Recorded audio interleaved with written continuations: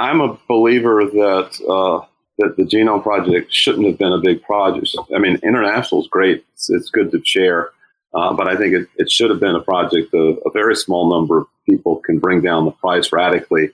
And then you deploy it worldwide in kind of almost a consumer-driven way. I mean, it can be through physicians and so forth. So I think the big things, the things that are worldwide, are things that involve, shared, often capitalistic-driven shared models. So like the internet, like in this case, personal genomics. So we started various efforts to bring the price down to $0, like Nebula Genomics, and make it private and safe, but still shareable.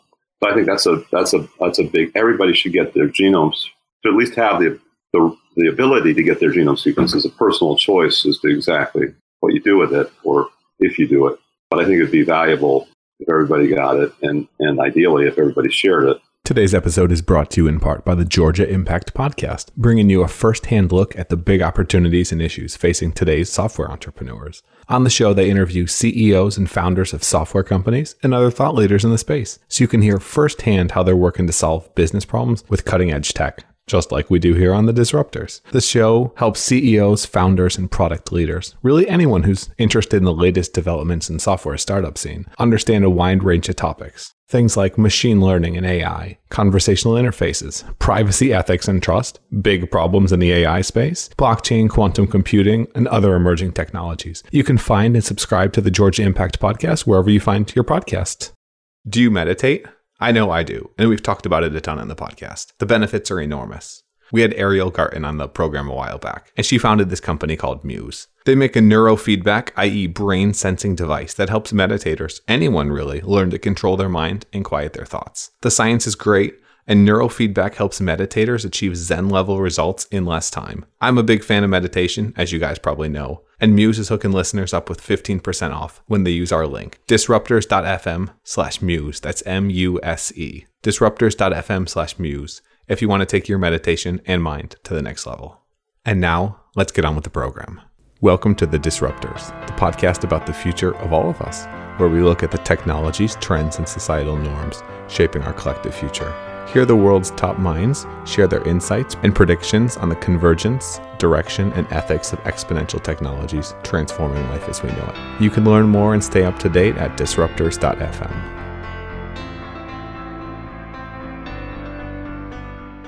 It's not very often you get the chance to speak with a living legend. Well, today we have that, and we're bringing it to you guys.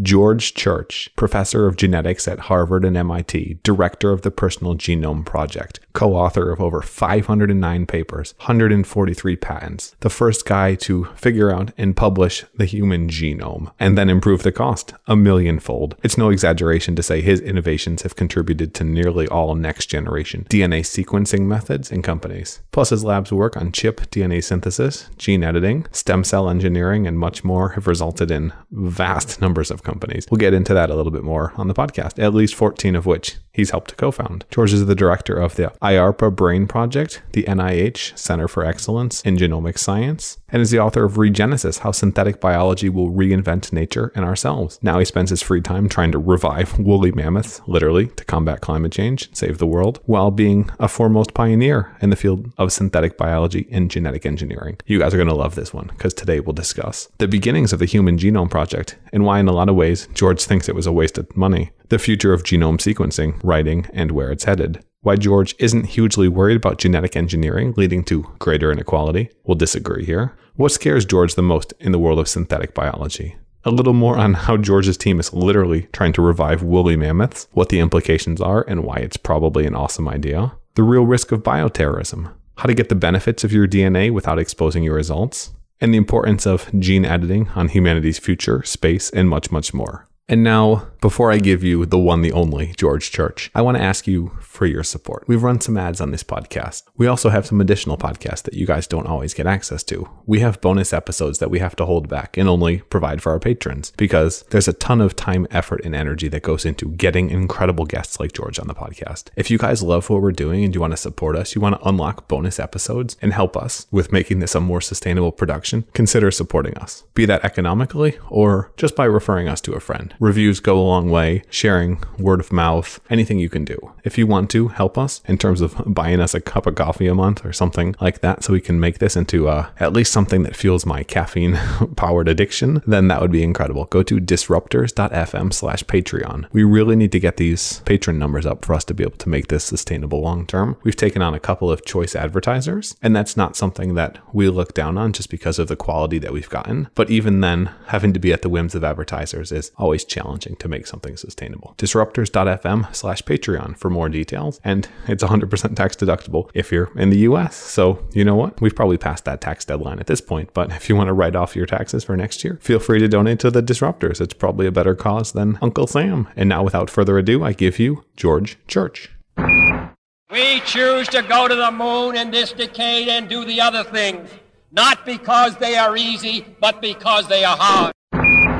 We'll talk all about your introduction and incredible background in the intro to this. So I wanted to jump into what I think is probably the most important question for someone in your position. And that's, how in God's name do you prioritize what to work on with so many possibilities? Well, the possibilities are definitely greater than when I was a student, not just for me, but for everybody.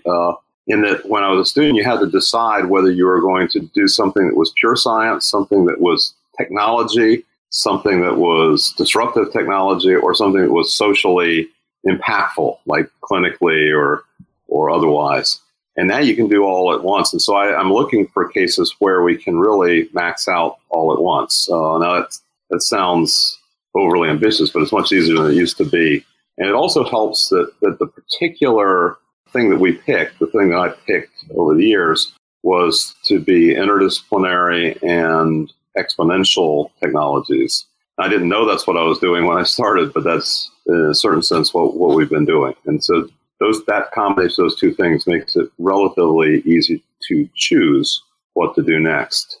And finally, there's the whole adage of buy low, sell high. That's not actually a recipe or an algorithm. It usually means that somebody's got a lot of experience. And I think we have a lot of experience of finding undervalued technologies, things that people think are either impossible or forever expensive or worthless. And we just go and scoop them up and make them work. Basically, you have the world's greatest job. You get to make magic and actually make it happen. That's that's where the incredible beard has come from, I imagine. Knowledge and insight. So why did you choose synthetic biology? Why did you get into chemistry and some of the fields that you're in now? What was the initial origin of that? Well, quite frankly, ever since I was a kid, I was interested in every aspect of science, and I never really wanted to specialize within that specialty. And so I just sought out fields where you needed to be interdisciplinary. And the first one I found was X-ray crystallography of biological macromolecules, and that required, the physics of diffraction, the math of Fourier transforms, the chemistry of bonds, and then the biology of macromolecules.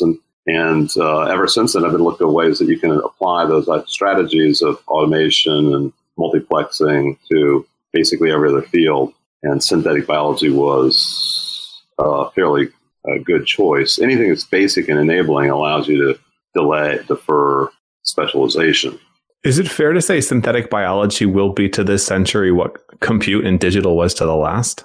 I think it's actually bigger than what compute and digital was, because since it's the software, hardware, manufacturing, and design are all so much more intimately connected. I mean, it's clearly in the electronics industry, you have computer-aided design and manufacturing, but that's just that you typically use it to build, electronic circuits, say.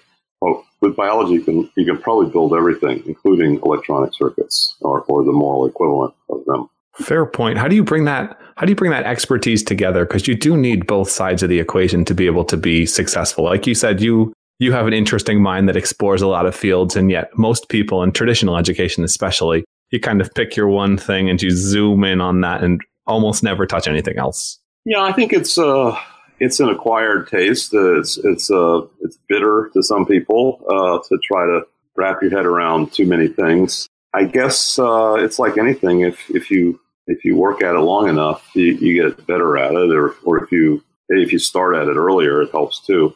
I take, and my team takes deep dives on some subjects, and if you take enough poke enough deep dives, it's not just shallow coverage of a large number of fields. You have kind of an interesting perspective, and and very often one field will help you solve a problem in another. So it's got its disadvantages and advantages. What's the most pressing problem or thing you're working on today? If you had to pick one thing and choose that as the favorite child, so to speak. Yeah, I mean, that's not my forte, is choosing favorite. But I would say, well, there are two ways of, if you want to prioritize at that level. One would be, which is the most basic technology, and I would say that's reading and writing DNA. That underpins our ability to read and write all kinds of things. You could say reading and writing are two different things. I'm cheating, but actually I think they're intimately connected. It's hard to write a book or DNA without being able to read it, and vice versa. It's hard to read something until you've written it. So I think those are, so I'm going to call that one thing. And then if I had to pick one thing that's most enabling to me personally, or to scientists, would be aging reversal. It's like if a genie gives you one wish, that wish should be for 1,000 wishes. And so if you want, I'm just now getting to the point where I think I'm an actual productive member of society after 65 years of programming myself. I'm finally fairly functional, and it would be a pity to recycle me at this point. I'm going to call bullshit on you just getting to be a productive member of society. I think you've accomplished a ton, George. Speaking, humbleness is one of those key attributes, especially for leaders, though. Yeah. So speaking of what you've done in the past, you talked about reading and writing. You were kind of there at the ground floor. What was that like when it seemed impossible and impossibly expensive? Well, it didn't seem completely impossible in the sense that when I started, there was synthetic organic chemistry. It wasn't just at the dawn of synthetic chemistry of nucleic acids, thanks to Gobind Khurana. And there was certainly reading of nucleic acids. Usually they were restricted to being sort of, tens to maybe 100 base pairs, mostly transfer RNAs. And that happened to be what I worked on, was transfer RNAs, which was the ground zero for both reading and writing of nucleic acids. And I was doing neither. I was doing the three-dimensional structure of it, which is another aspect of reading, I guess. And then the Human Genome Project. How did you get? So it didn't seem impossible, but it did seem like it was an awfully long way to go from being able to read 76 base pairs and maybe write 76 to being able to read and write a human genome, which was 6 billion base pairs if you count both the mothers and the fathers, and then doing 7 billion of us, each with 6 billion base pairs, just seemed daunting. But it seemed to me that it was just a matter of bringing down the cost. And that's what I've been doing basically ever since then. That was roughly when I was 19 that I started getting the bug of sequencing and to a lesser extent later synthesis. And the Human Genome Project, it was something like $1 billion in 15 years? It was $1 a base for a haploid genome, 3 billion base pairs, $3 billion. But I never accepted that as the correct goal. I felt the correct goal was to do both of your genomes of a cell. To be clinically relevant, you have to analyze both your mother's and your father's contributions to your genome, which is twice as much. And you have to keep them unentangled. And it has to be cheaper than $3 billion. I just felt that $3 billion for $3 billion was completely the wrong two goals. It should be, more like $1,000 for $6 billion, or maybe even less money than that. And we eventually got there. But I think the Genome Project itself was a bit of a waste because it was too much money and not enough new results. What do you think in terms of the next big? Because the Genome Project was multi-country. That was international effort, right? Yeah. What do you think the next big human level challenge of something like this is? Is it tackling climate change? Is it tackling something else in terms of health and longevity? What are the ones you would like to see people unite around, and why? Well, I'm a believer that the Genome Project shouldn't have been a big project. I mean, international is great. It's good to share. But I think it should have been a project of a very small number of people can bring down the price radically. And then you deploy it worldwide in kind of almost a consumer-driven way. it can be through physicians and so forth. So I think the big things, the things that are worldwide, are things that involve, shared, often capitalistic driven, shared models. So like the internet, like in this case, personal genomics. So we started various efforts to bring the price down to $0, like Nebula Genomics, and make it private and safe, but still shareable. So I think that's a big. Everybody should get their genomes, to at least have the ability to get their genome sequences. A personal choice as to exactly what you do with it, or if you do it. But I think it'd be valuable if everybody got it, and ideally if everybody shared it.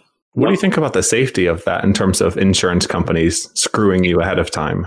Well, so Nebula, we've established a way that you can ask questions of your genome without ever having an unencrypted version of it. So even you don't have your genome. And so you can get the value of a genome, for example, preventing, if you have like a rare genetic disease, that's like one, a few bits of information that you go and check out. That can be done by homomorphic encryption queries without having an unencrypted form. So the insurance company, you can hand them the encrypted form, but it won't do them any good. You can prove to them that you haven't gamed the insurance business, and it's against the law in the United States anyway for the health insurers and employers to discriminate. But even if that law were reversed tomorrow, if you have homomorphic encryption, you can get all the benefits without the downside. But I think this is one of the reasons that we have this paradox. We have nearly $0 genome and almost nobody getting it, is because up until this year, there wasn't a way to do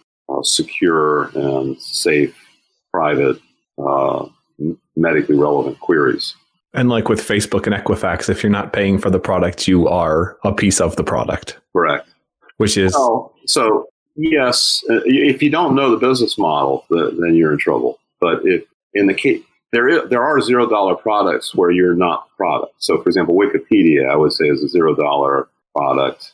To some extent, map and searches, the worst happens is you see a few ads. But Facebook's a different matter altogether. But I think there are $0 products. And in the case of genomics, the $0, the reason that you can get $0 without being a product is Mendelian diseases cost trillions of dollars, about $10 trillion could be saved if we could solve those. And therefore, people should be incentivized, or certainly not disincentivized by having have to pay a lot of money. Let's play devil's advocate. To do it and do it effectively, you have to have a single payer healthcare system.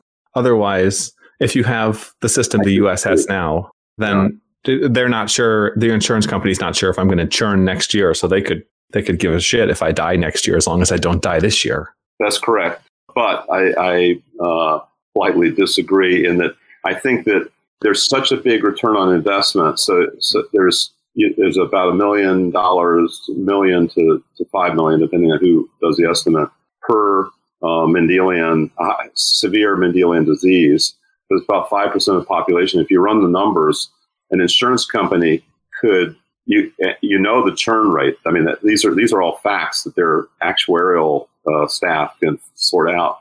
But the churn, even if you assume worst case churn, historical data, you still have a 10-to-1 return on investment. So you can just throw the rest of it out the window. I mean, it's just the price of doing business. But the cost of the genome is so low now, and the return is so big. I mean, the cost is now getting down around $300, and the return is millions of dollars for the 5% of the population. So I think there is a business model. It's just going to take a while for confidence to build in that business model. Interesting. Speaking of confidence, we've seen some very confident efforts out of China in terms of what we can do with the technology. Where do you think, obviously, we will head that direction? Do you think we'll see humanity splintering into multiple species? Well, first of all, I don't buy the argument of inevitability, but nevertheless, it's a good question of whether we will speciate.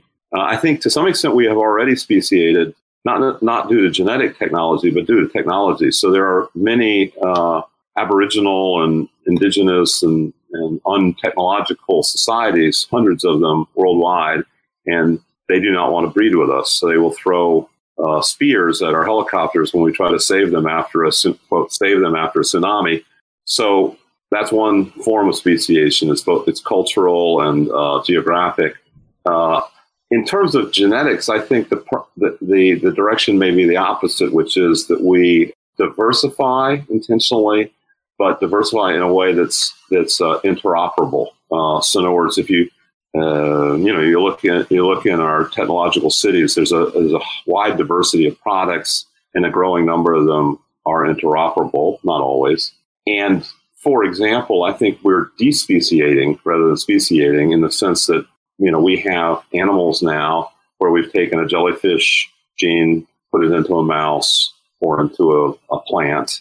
We've taken CRISPR from a bacteria and put it into almost every other organism. We're basically becoming one species by the definition of exchanging DNA. We basically can exchange DNA between any two species. So I think that particular species definition is evaporating. But if you talk about, I think also in terms of socioeconomics, we have the wherewithal, and we're exploiting occasionally, of making some technologies available to everybody. So this is, your theme is disruption. I mean, I think that there are some technologies who are aiming towards equitable distribution, like clean water and electronics, like access to cell phones is getting pretty good. But there's some technologies that are better than pretty good. They're literally everybody gets it for free, and that's like, for example, smallpox. Smallpox, when it was a vaccine, was not quite equitable because you had to have access to the pennies per vaccine dose. But now it's extinct, and so there's not even pennies. And I think we should. There are many technologies where we can radically reduce the cost in that manner to $0 to the consumer.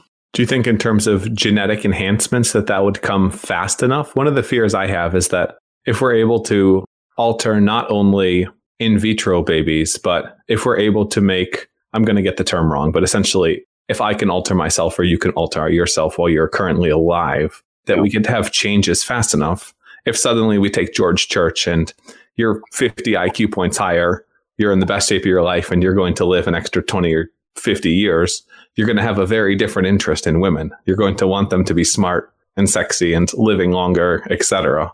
Do you see that as a potential spiral? Yeah, I think you've correctly, more astutely than the average person commenting on this topic, have seen that the threat is not germline enhancement, it is adult enhancement. It seems like all the obsession is about germline, but it takes like 80 years to debug an anti-Alzheimer's germline therapy, and that kind of design, build, test cycle is just uneconomic. So you don't need to regulate it. It's going to be very hard. But yes, in adults, you have a very quick design cycle in principle where you could see an improvement in cognition or immunity or just robustness of your health as you get an aging reversal. Yeah, I think we have to be cautious that we will create perpetuate and exaggerate have and have not. But one strategy why biology, I think, has the potential of being even better than cell phones, which are getting to the point where you have 6 billion cell phones, not quite equitably distributed. I think we can do even better with biology because, in principle, biology is free. You look at the forests of the world. You just look at the world from the sky, and there's all this biological stuff that's atomically precise, made at scale, and it basically just needs carbon dioxide and sunlight.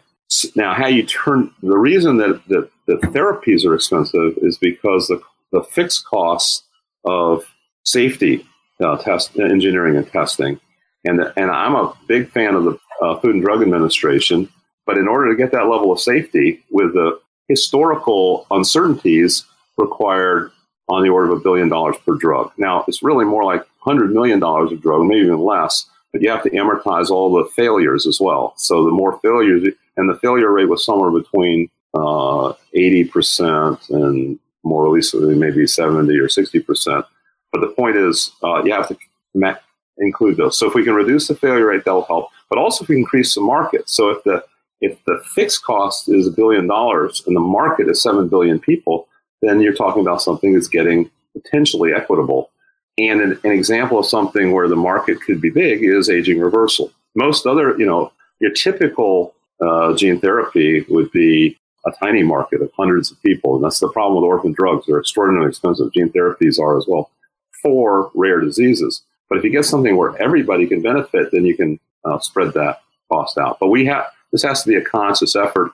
Not necessarily every government has to regulate it, but somebody, some disruptor, has to think out of the box to how to make the cost dirt cheap. And what are your thoughts on IP or the need to open source? Is this something where that is very dangerous if we don't or we do?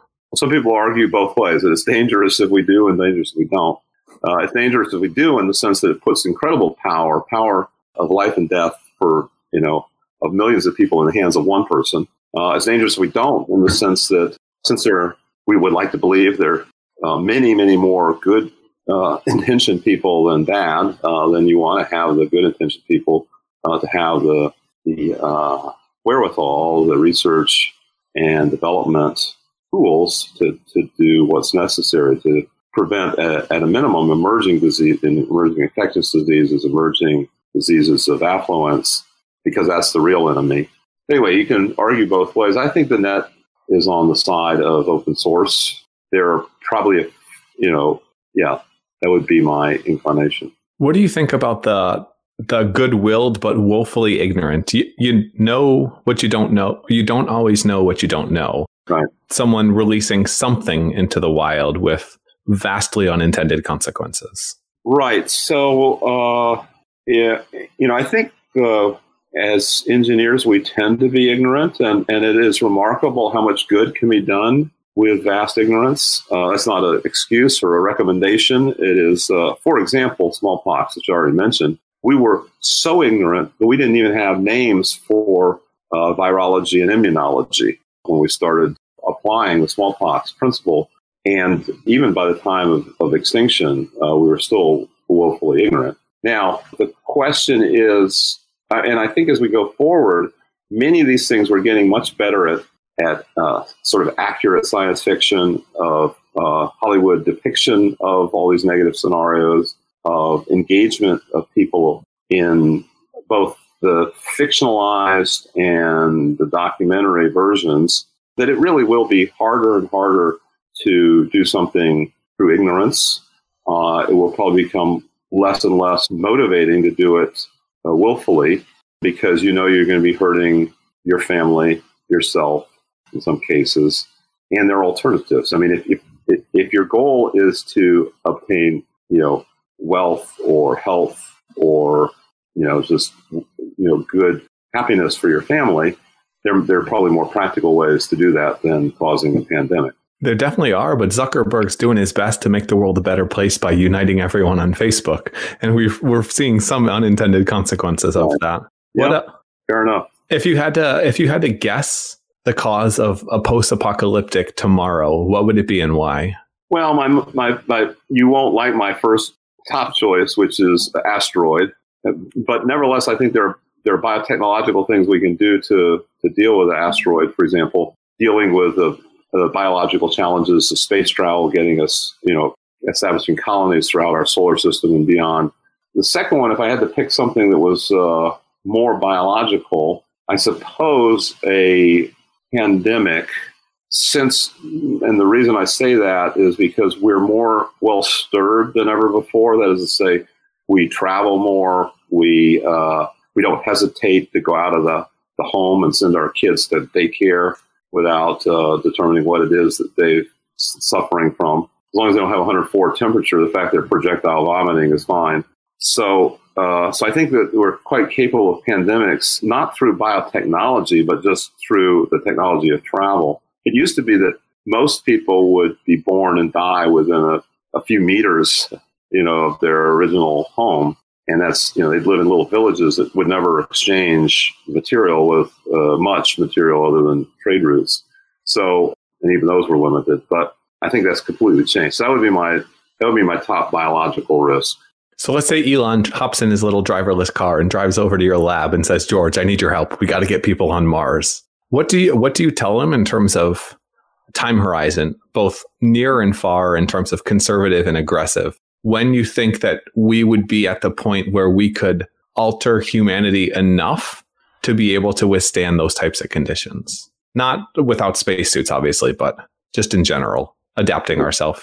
Well, I think that probably we could do it already. It would just be quite uncomfortable and shorter lives and so forth. We have some people that have stayed a year or so out in space, weightless. There's a lot of fluid problems and bone problems that are not fixed even on returning to Earth gravity.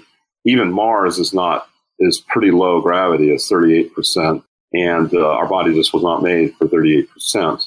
You can generate artificial gravity with centrifuges, but that's impractical so far. So I would say that it would be good to solve that problem both for osteoporosis on Earth and for weightless and 38% gravity. Radiation resistance is something that would probably be valuable, again, both on Earth and in space.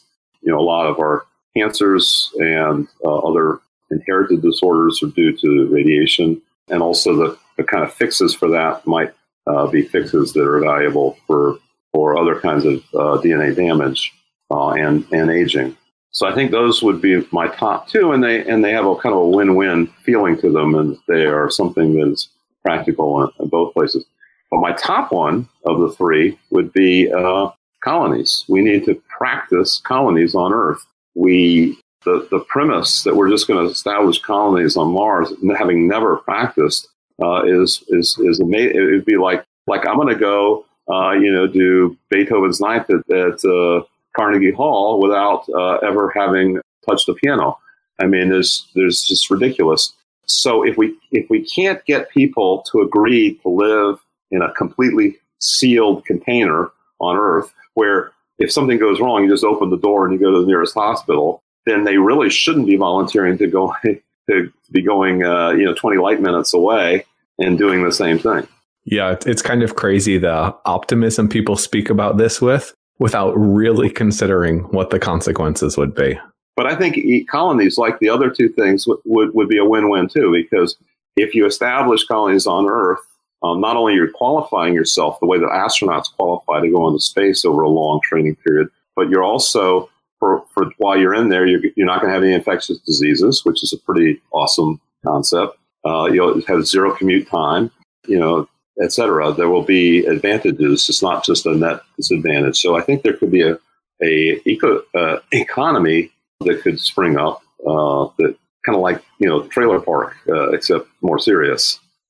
Seasteading as well. I could see that happening that way. Yeah. We have a couple people who are trying to get on the program who have been setting up a couple of people on the Hawaii colony. I think NASA was working on just experimentally. It's fascinating to look at what happens. It has to be completely sealed with total recycling, because the thing we're doing on the International Space Station, where we're, releasing things into space or sending them back to Earth and shipping, that is not really sustainable, probably. It shouldn't be that hard. We have contained spaces that for non-human ecosystems that last for many decades. We should be able to do it for humans as well. Mm-hmm. If I had to make you give up everything you've worked on today to this point and to choose a completely new field, one that fascinated you but you'd never really dove into, what would it be and why?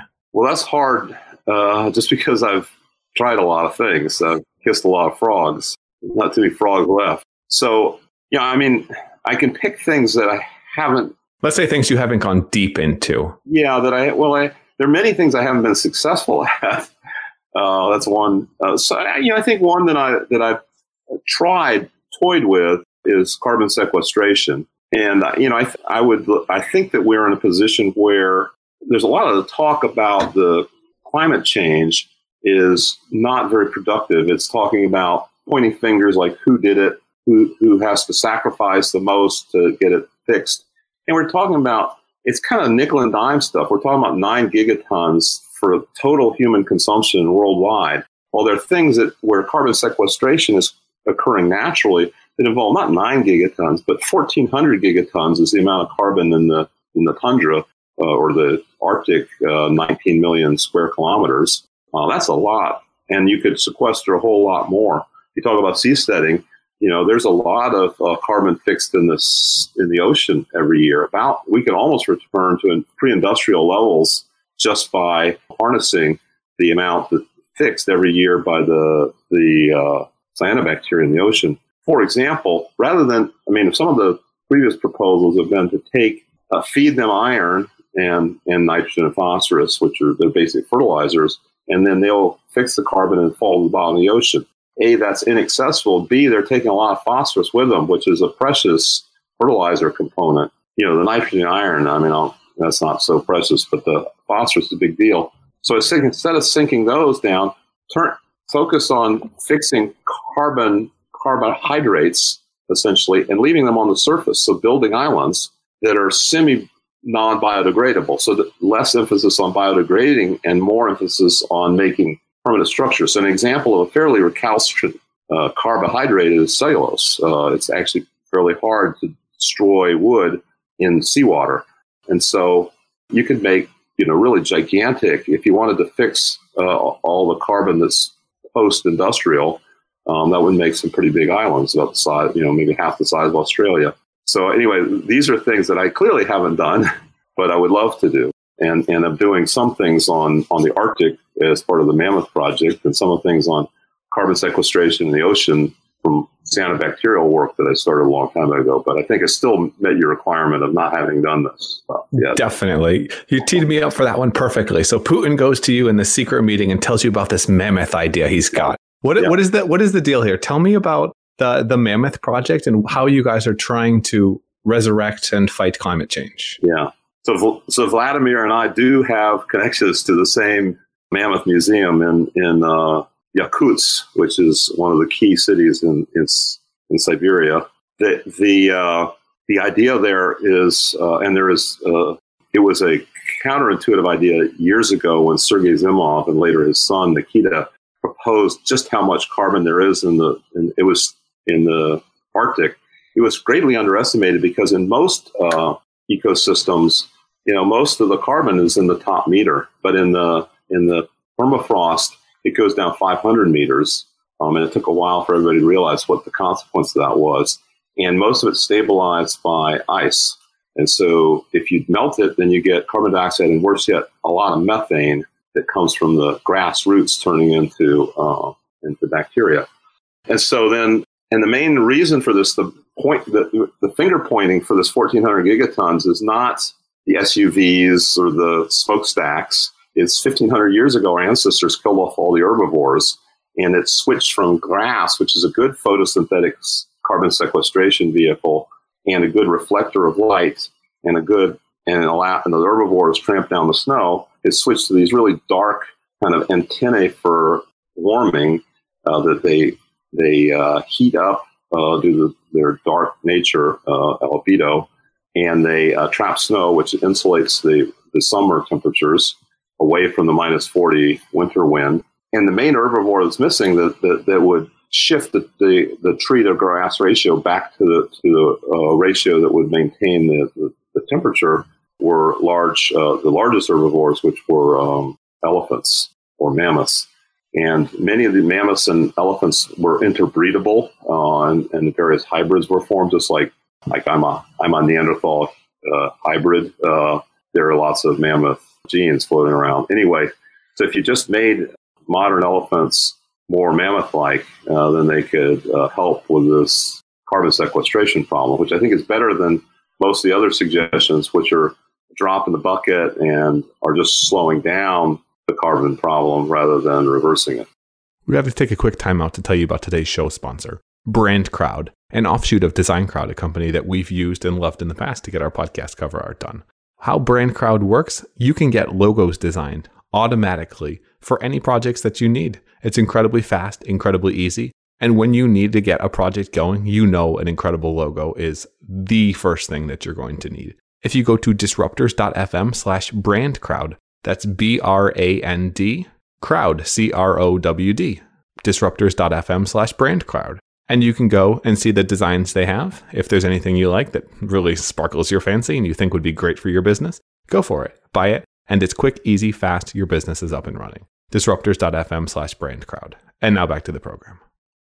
Does it scare you how easy it is to explain and rationalize that solution? Do you think that possibly it could be leading yourself or others into stray by seeing the solution and making it Is it one of those things where we see it for what we want it to be?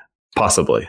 Oh, definitely, possibly. The thing is, the unintended consequences, I think, are less than if I were proposing, to release 1918 flu virus from the permafrost.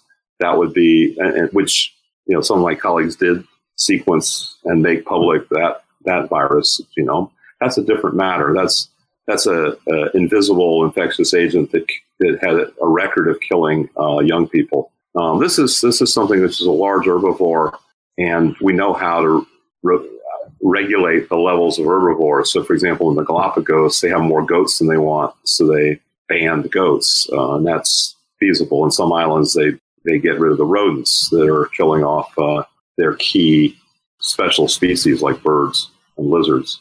So I think that's easily reversible. As we move forward, we can decide whether it's working or not. And we've already done a big experiment along these lines on bison. So bison were essentially extinct in the wild, and now there's 500,000 of them worldwide. And they didn't require a big government handout for that to occur. They're almost what we want from elephants. They just can't. They're just not very good at knocking over trees, or they choose not to. Well, the elephants love knocking over trees. I think, in part, this is their solution to the giraffe problem. Rather than having a long elephant neck, they get the stuff at the top. They just bring the tree down to their level. They're smart buggers. I hear the intelligence it's not human level, but it's very high up there. Well, I think it's probably better than some humans. I would definitely give you that. They have amazing emotional concern, which some humans don't, and they'll remember where their baby died, and they'll come and visit it every year. So, if that unfortunate thing happens, and we're not limited to the diversity that it includes all the ancient elephants plus the modern ones, and all throughout the entire world, because they were global species. We can introduce new things that were not in the ancient or the modern elephants, such as resistance to herpes virus, which is a catastrophic event that's happening now. Just during my lifetime, the herpes virus epidemic has changed from a 10% of infant elephants to about getting close to 80%. So they may be extinct in our lifetime if we don't do something about the herpes virus, which is another project that we're working on, both for the elephant and for any hybrids.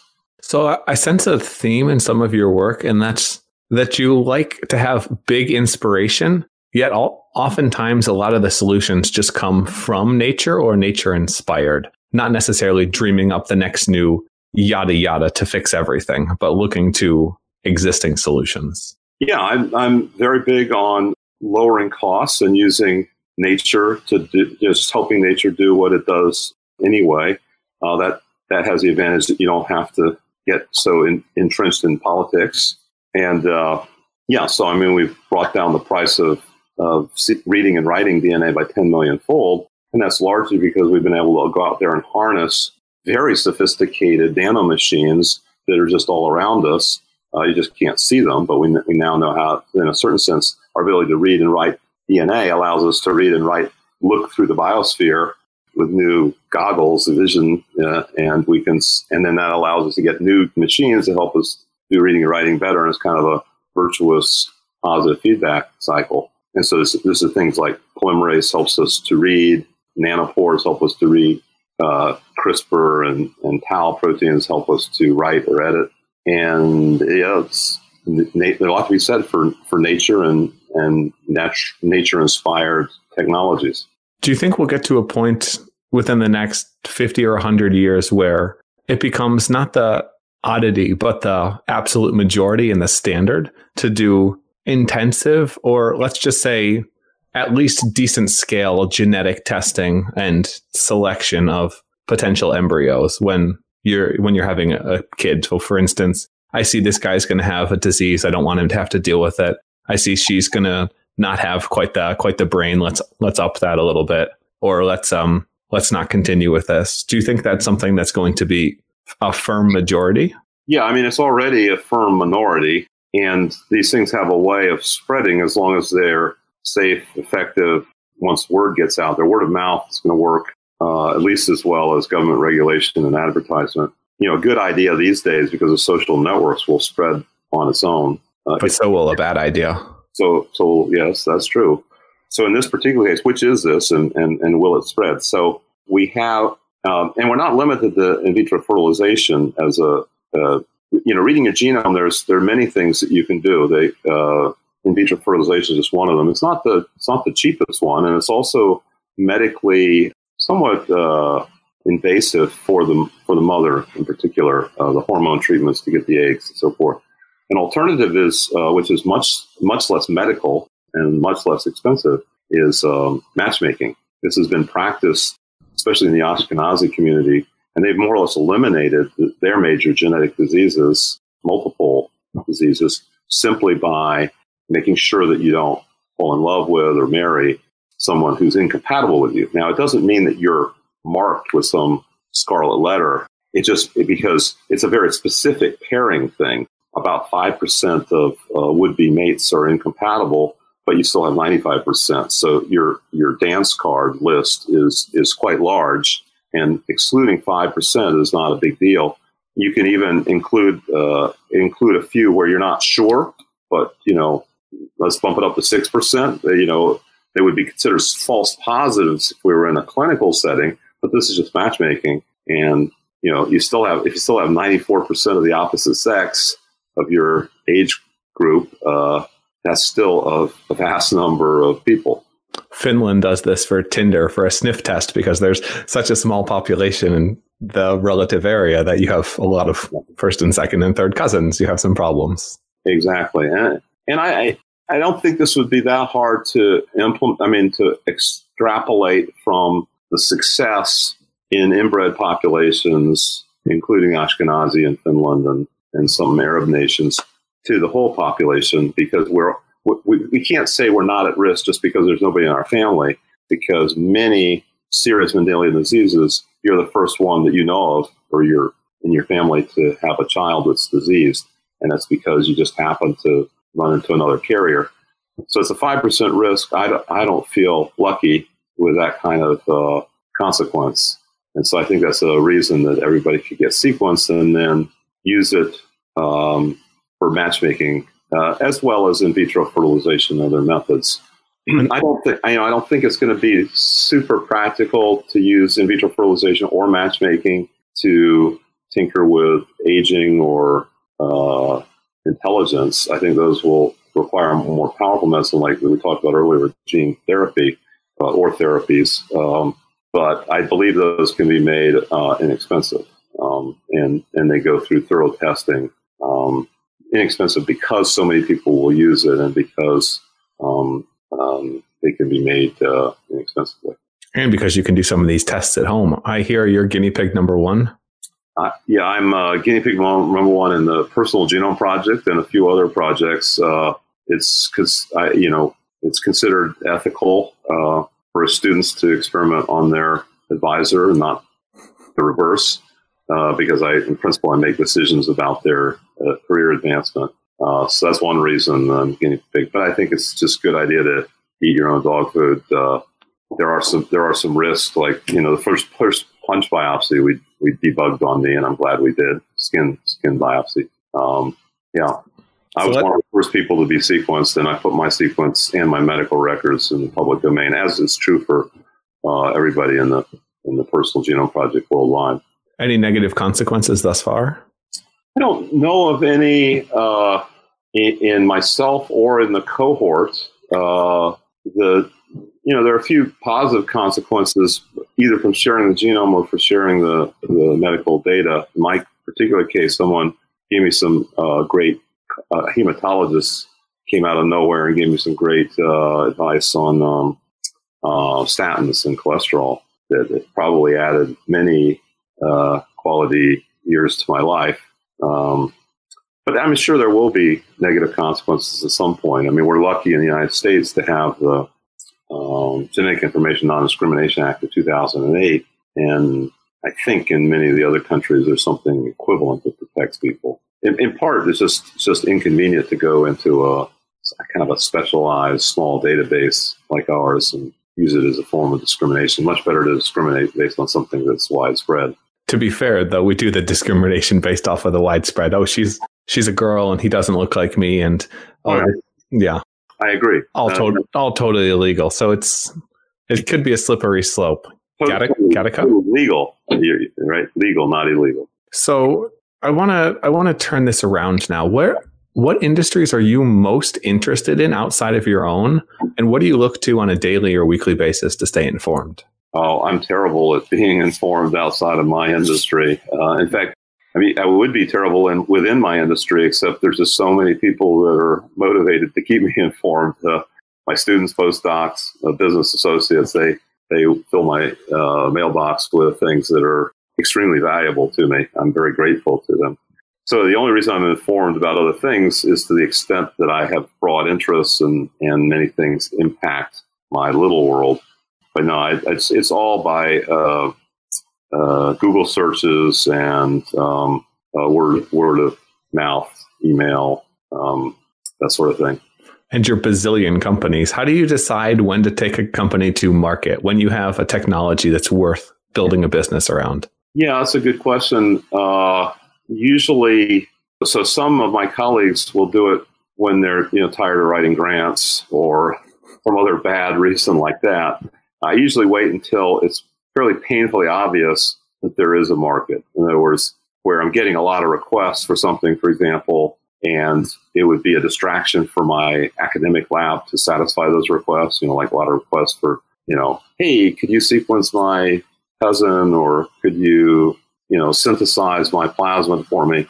So those are kind of spontaneous market evaluations that bubble up.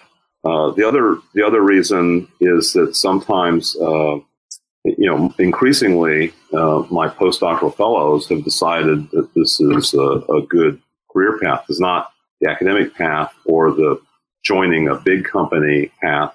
It's the path of starting your own. And I think they've been very creative and successful so far. It'll be hard to tell, until a few years pass. But that's another motivation for starting a company. And usually that means that they and I have used the strategies that I mentioned earlier of, seeing if the market actually needs it. Sometimes we have to create or anticipate a market, but most of that we try to de-risk in academia, where creating and anticipating markets is lower risk than if you actually start a company. So we try to delay the company until we have a mature technology that has some momentum. In general, then, what's the time to market once you have something, be it a device, be it a treatment, be it a sequencing strategy? What's the time to market look like for someone who's not familiar with biotech? Yeah, it depends on what you mean by market. I mean, there are ways that a company can make money, by selling to pharma, but it's still not. Is the market pharma, or is the market the consumer that buys the pharmaceuticals that the pharma develops? So sometimes you could get to market, meaning pharma, in like a year, and you can cash in and you're done. It's like, but then it still is going to take a decade to get through all the FDA phase 1, 2, and 3 clinical trials. So I think 10 years is kind of a good rule of thumb for almost best case scenario for a new therapy or even a new diagnostic.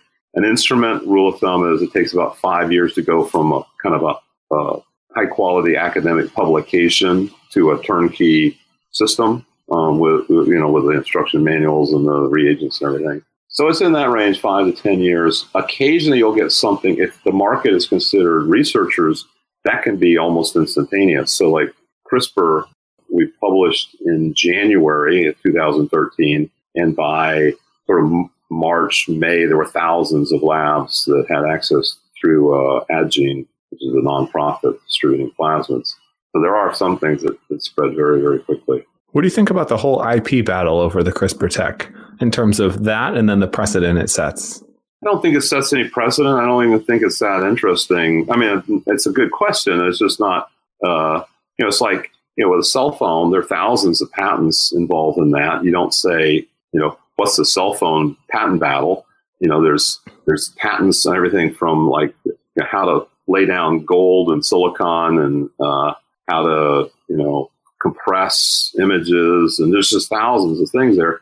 And I think the same thing is going to be true for gene therapies. CRISPR is just one of many subtractive, knockout therapies, and then there's lots of additive. In fact, most gene therapies are additive, which CRISPR isn't particularly good at. And there are alternatives to CRISPR that predate it and that post-date it. And I think, I think it's something that it really doesn't matter. And also, all the companies are going to cross-license anyway. So, there are three perfectly viable CRISPR companies on a few blocks of each other in Cambridge that are just going forward, each with their own set of founders, and I'm involved in two of them, and it's just doesn't matter. So it's a fake controversy that the media created because the headline looks good that someone stole genetic engineering. I think it's true. I think the media correctly realizes that the average citizen can't relate to the nuances of exactly how we engineer the PAM site of CRISPR, or how we avoid off targets, or the software that's required. But they can understand the human drama, he said, she said drama. And it's the same with the Genome Project. It's the corporation versus the Kumbaya international collaboration. Those have a human interest story that's more palatable, and it accomplishes the goal of getting a lot of people talking about science. Admittedly, they're really talking about people. But it's that sort of thing that the younger generation will get. Even the older is just saying, "Wow, drama." Young whippersnappers these days. Hey, why is there this drama? And they'll read about it. The way I was inspired by Cape Canaveral in Florida. What else inspired you? Was there certain scientists, sci-fi, et cetera, that really drove you down this? Yeah. So I didn't have any scientists or science or engineering in my life until I was about 13. For some reason, it wasn't taught in the schools that I was in that I can remember. And I was a rather poor reader as well as dyslexic. And so I mostly learned from picture books or pictures in books. But I was inspired by biographies. My mom would read biographies to me or tell me about them. And, so Madame Curie and Einstein and the usual. Luther Burbank was one of my favorites. I would go out and graft trees, the branches together in the yard. That was very inspiring to me. What would you say if you could leave a message with kids? Kids? Yeah. Today's kids? I think synthetic biology is a great field. It's like plastics in The Graduate movie. Yeah, I would say take care of your environment, be inspired by nature, but not limited by it. Get some of us off the planet safely. Those would probably be some of my messages. Be nice to your colleagues, your friends. I like that quote. Be inspired by nature, but not constrained by it. I don't know if you've coined that, but that would be a good one right there. Well, let's coin it then. Yeah, let's coin it. So let's go for a hard question. You're 65. If we're going to be brutally honest and hard, what's your over-under line in terms of what you think and what you expect the technology will help you achieve? The first thing is I expect to have a lot more years to achieve it. So it's not 65 is not what it used to be, at least from my viewpoint. Oh no, that's the absolute point. I'm not saying 65 is old. Yeah, no, and I'm not. So I don't think there's necessarily a limited time frame. I also am not sure that a lot of things that we're worrying about, including climate change, are necessarily that hard from a technological standpoint. I mean, and even the political, a lot of things that seem hard politically, if you come up with the right technology, suddenly it changes. So, for example, what seemed like imminent starvation from Malthus all the way forward was solved by things like the Carl Bosch's nitrogen fixation into fertilizer, and new generations of wheat and corn and rice, which allowed us to at least double our population over the Malthusian expectations. So what can be done? What can a 65-year-old who's just barely finally getting up to speed do? I think we see a lot can be done in 5 or 10 years. I mean, so the revolutions in reading, writing, and editing, each of which were less than a decade. Most of the progress, 10 million-fold reduction in cost and improvement in quality for reading and writing, and about 10,000-fold, a more modest improvement in editing. And I think these can continue to improve and impact all fields even beyond biology. I think everything that's currently manufactured without biology, we're going to be thinking long and hard about whether it could be made better, smarter. Materials that are currently dumb materials like steel, every square centimeter could be as smart as a cockroach or smarter. How do you design something like that? Smart materials, well, again, is nature inspired. So our skin is incredibly good at keeping bacteria out and self-healing. And so you ask, can we make things out of skin? Can we photosynthetic objects are even easier because they're lower maintenance than, say, mammalian skin. We can turn photons into information. We do that. Even little insects will do that. We can turn that information into DNA. Our lab has shown that. So in principle, insect eyes could be ubiquitous. They could be incorporated into a whole variety of biologically manufactured materials. And then you've got a lot of intelligence there that's really just grafting an insect eye into or plant photoreceptors into a material that would be like wallpaper or upholstery. Any prospect for photosynthesis for humans? I hear that if you eat enough plants, you can get a very, very minuscule calorie boost. There are almost every major phylum of animals has an example of a species that has chloroplasts in its or something equivalent photosynthesis in its surface. They're usually pretty modest benefits, and you can calculate how much of it, even with the most efficient photosynthesizer, which are certain cyanobacteria, which have doubling time of 2.5 hours, you'd still need so many square meters of extra skin that you'd look more like a dragon than like a human, or maybe you'd look like an umbrella or something. But I don't. It doesn't strike me as a high priority just yet. So your undergrads come to you. They've solved human editing. They've created the ability to do X. What superpower does George Church want, and why? Well, most of the superpowers we already have relative to our ancestors.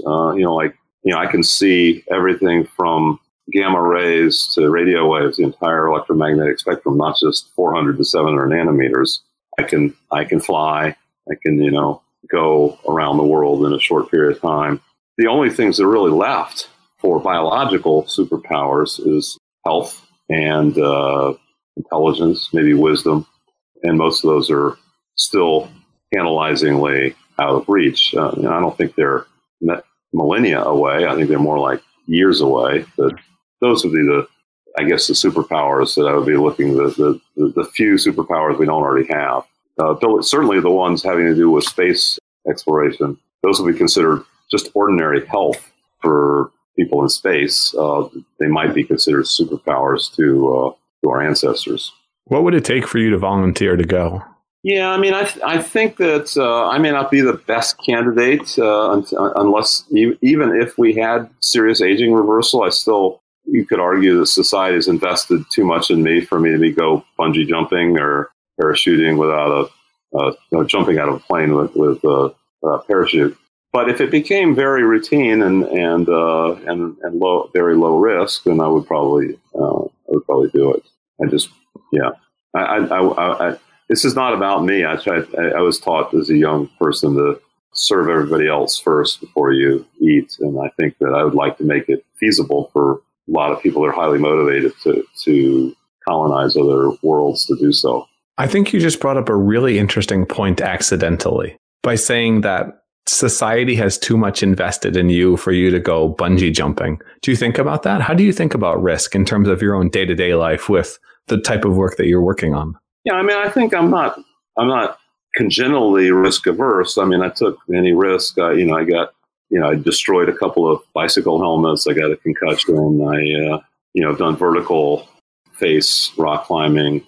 But I do feel like it's irresponsible for me to take arbitrary risks at this point. They should be more calculated. Like, for example, being guinea pig number one in the Personal Genome Project, where I'm the one that tests the punch biopsy. That's not something that's going to kill me or make me a mental vegetable. It's just going to save pain and suffering in the other patients in the study.